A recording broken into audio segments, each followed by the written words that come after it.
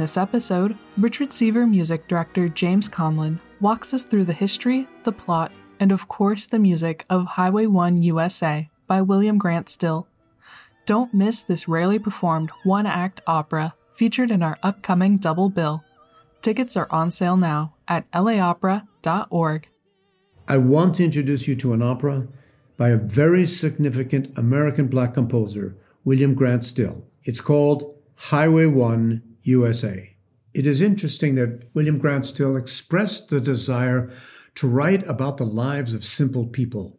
This is almost word for word what Giacomo Puccini said about his own operas. I write about the tragedy of little souls. This is why it's relevant today.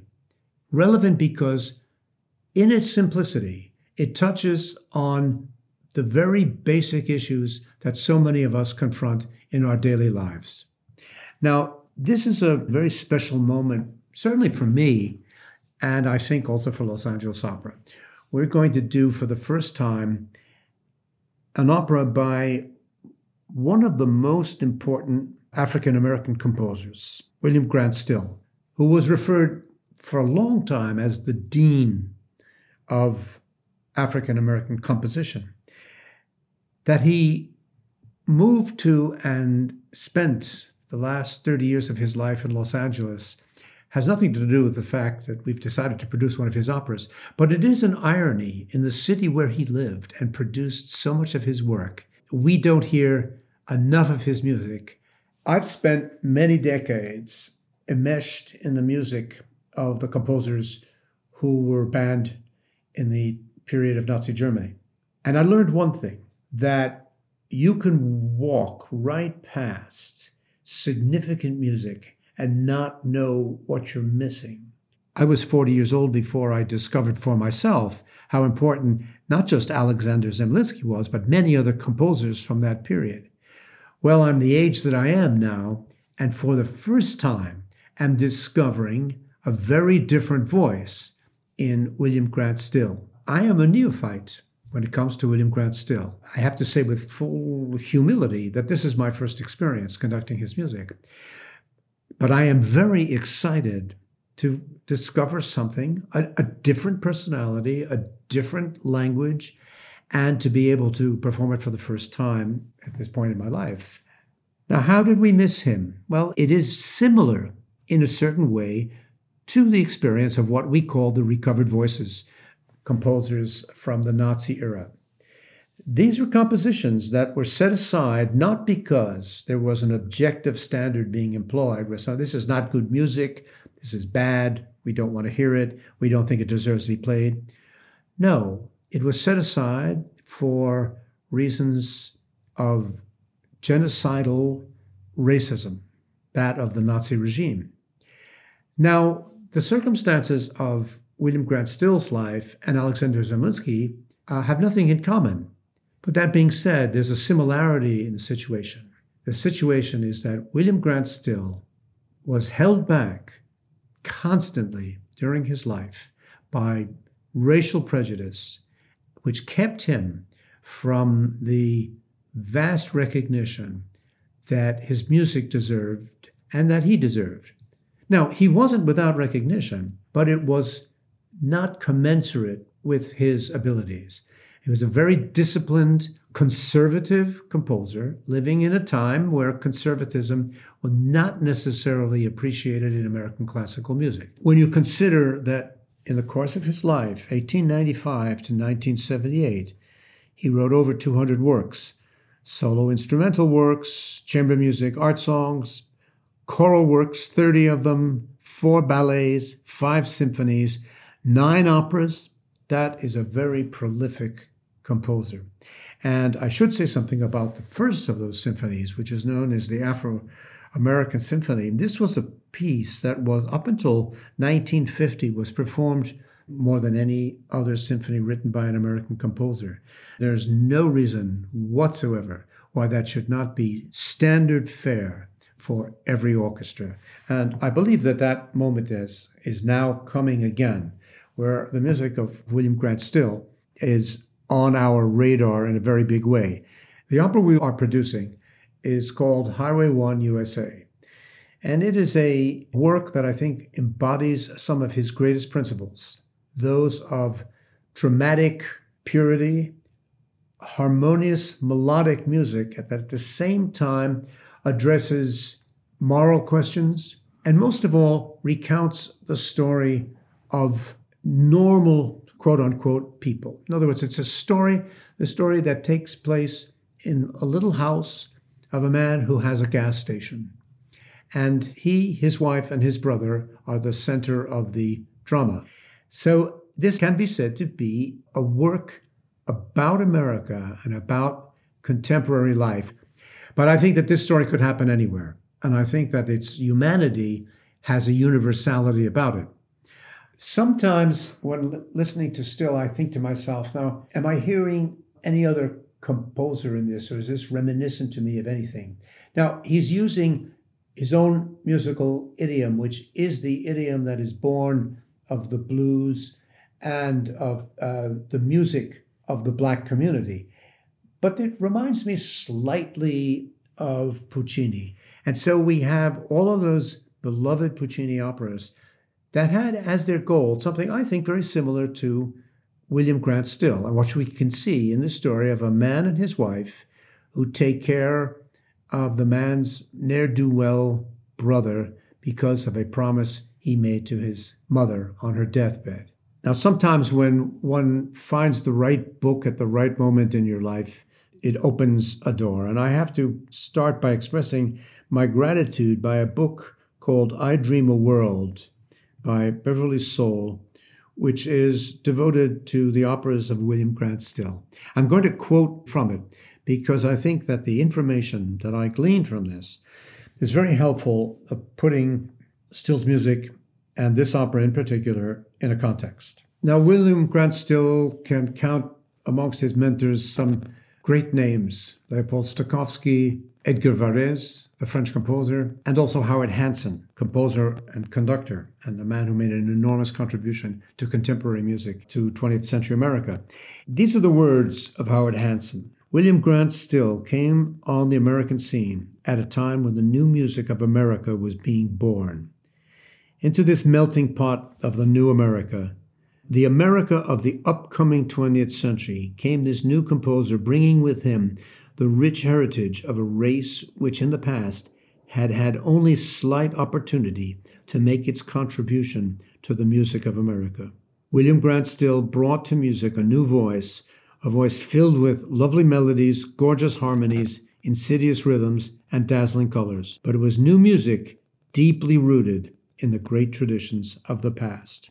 Now, that makes me think of Antonin Dvorak, who, fully accepting classical music as the form of music, poured his Czech soul into the grammar and syntax of the predominantly German music-making culture of 19th century Europe.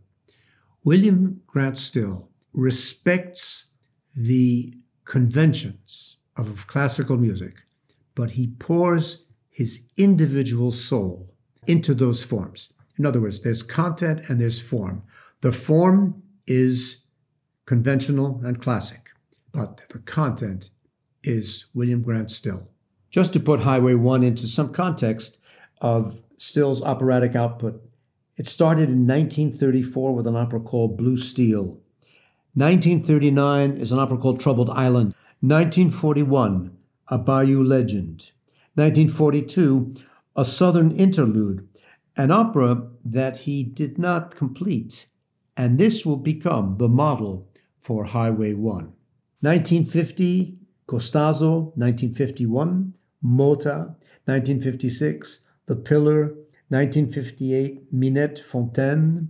And finally, 1962, Highway 1 USA, and that's the revision of A Southern Interlude. Now, you may notice that there were moments of intense concentration on opera, and then the periods get longer between those operas.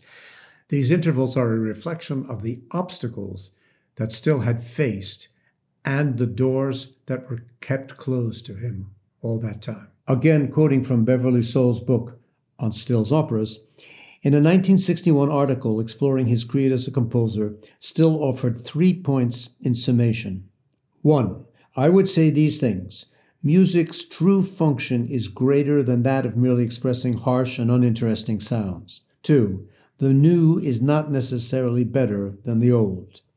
3. Intellect isn't always more desirable than emotion, and unintelligibility can never supplant simplicity and understandability. So, never an elitist, Still succinctly defined the essence of a composer who valued simple stories about simple people, saying, quote, "For my part, I write to please the people who will eventually hear the music, and I am happiest when this has been accomplished." The operas of William Grant Still were an integral part of his life. Their plots and stories reflected in many cases his feelings and his fight for justice, as well as his vision of good and evil.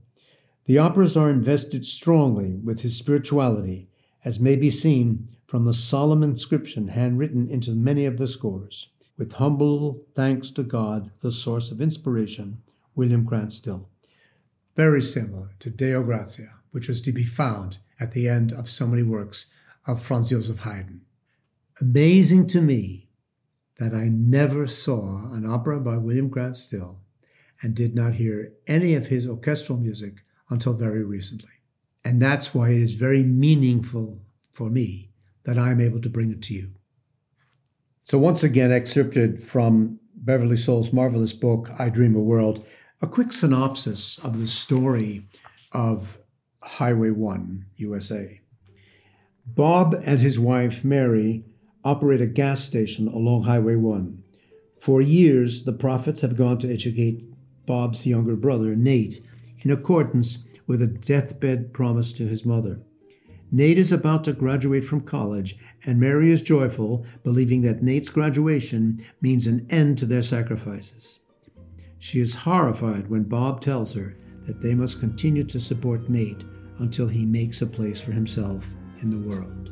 The second part is a year later. Nate is still living with Bob and Mary, having made no attempt to find work or to help them at the station. Bob sadly tells Mary that their sacrifices have been for nothing. Nate's callous aria, "What does he know of dreams?" shows that he has overheard their conversation. Egotistical and stupid, Nate tries to make love to Mary, but she laughs at him. Enraged, he seizes a knife from the table and stabs her. Hearing Mary's screams, Bob rushes in. Aunt Lou runs for the sheriff, who takes Nate away. In the final moments of the opera, Bob kneels at Mary's side, and they promise each other a happier future. A story that can resonate with many of us on many levels. Still wrote, "Our original idea in writing this work was to have it done in ordinary American street clothes, nothing elaborate, because this is, after all, a simple story of plain people who are merely aspiring to the higher things in life." Early in May 1963, the Los Angeles Wilshire Press announced the upcoming debut. Presentation of a new American opera, Highway 1 USA, with music by the American composer William Grant Still and libretto by Werner Arve, will mark the climax to the Festival of Contemporary International Music at the University of Miami. Even the New York Times reported the premiere, noting an audience of 1,000 gave Dr. Still a standing ovation at the end of the opera. Although the work was rejected by publishers, the opera continued to be solicited for performances.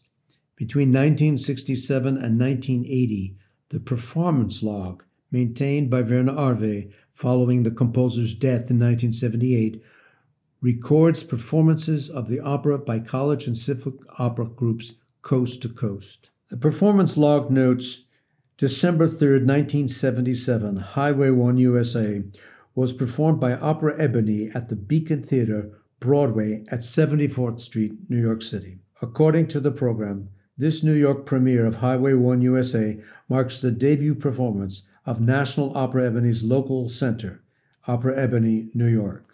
The New York Times reported, Opera Ebony, a national organization to create performance opportunities for Black opera singers, presented its debut production Saturday night at the Beacon Theater, William Grant Still's Highway 1 USA.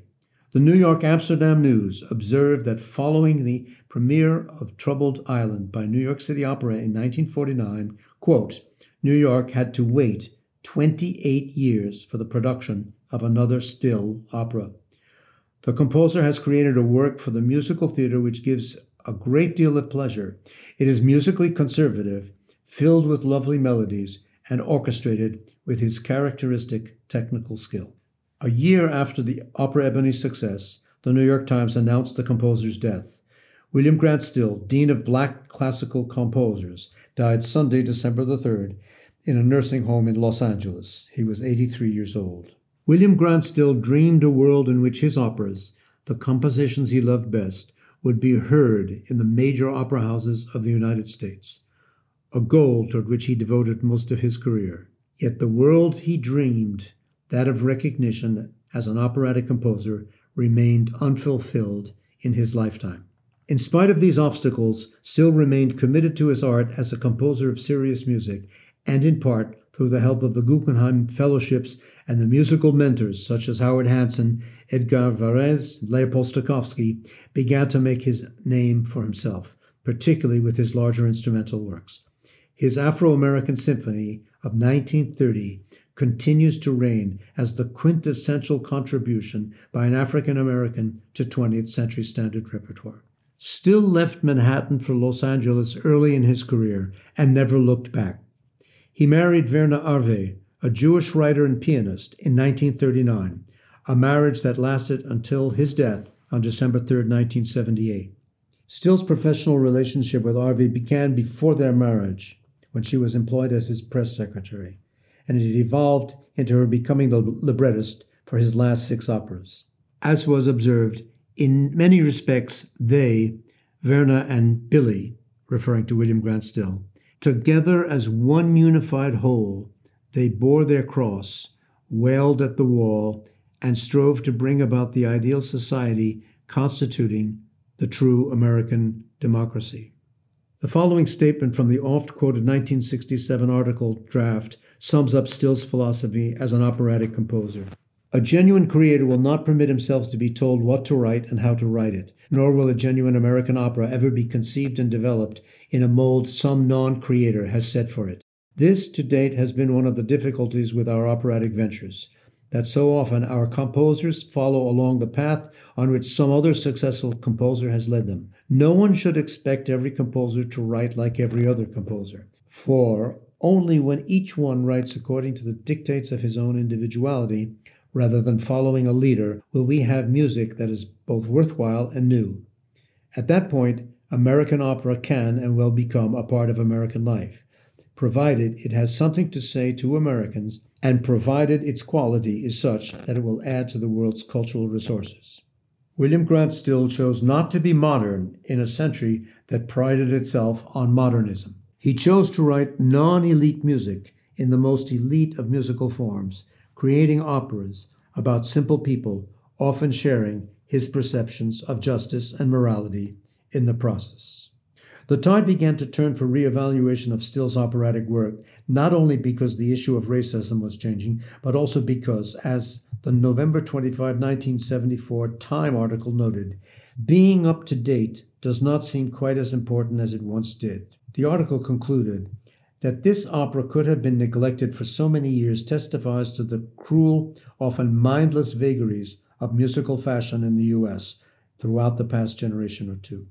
This is James Conlon, music director of Los Angeles Opera. I hope we'll see you, especially at Highway 1 USA by William Grant Still. Don't miss this rarely performed one-act opera featured in our upcoming double bill. Tickets are on sale now at laopera.org. If you enjoyed listening to LA Opera's Behind the Curtain, subscribe and leave a rating or review on iTunes, Google Play, or wherever you listen. Don't forget to share this episode with your friends on your favorite social media, and we'll see you at the opera.